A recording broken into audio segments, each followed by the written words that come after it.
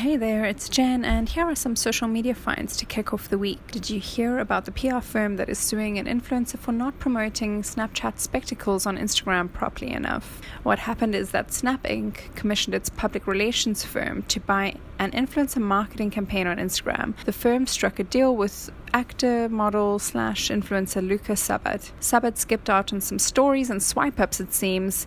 The photo shoots and pre-approvals. The PR consulting firm is suing Sabbat to recoup the $45,000 it already paid plus another $45,000 in damages. Unfortunately, this debacle brings unwanted attention to the pay-for-promotion deal that brands typically try to avoid when commissioning influencer marketing. So it'll be interesting to see what it means for influencer marketing as a whole if they do win the lawsuit. According to Internet Live Stats, there are now 5 billion Google searches per day, but go over and have a look. internetlivestats.com. It's pretty interesting.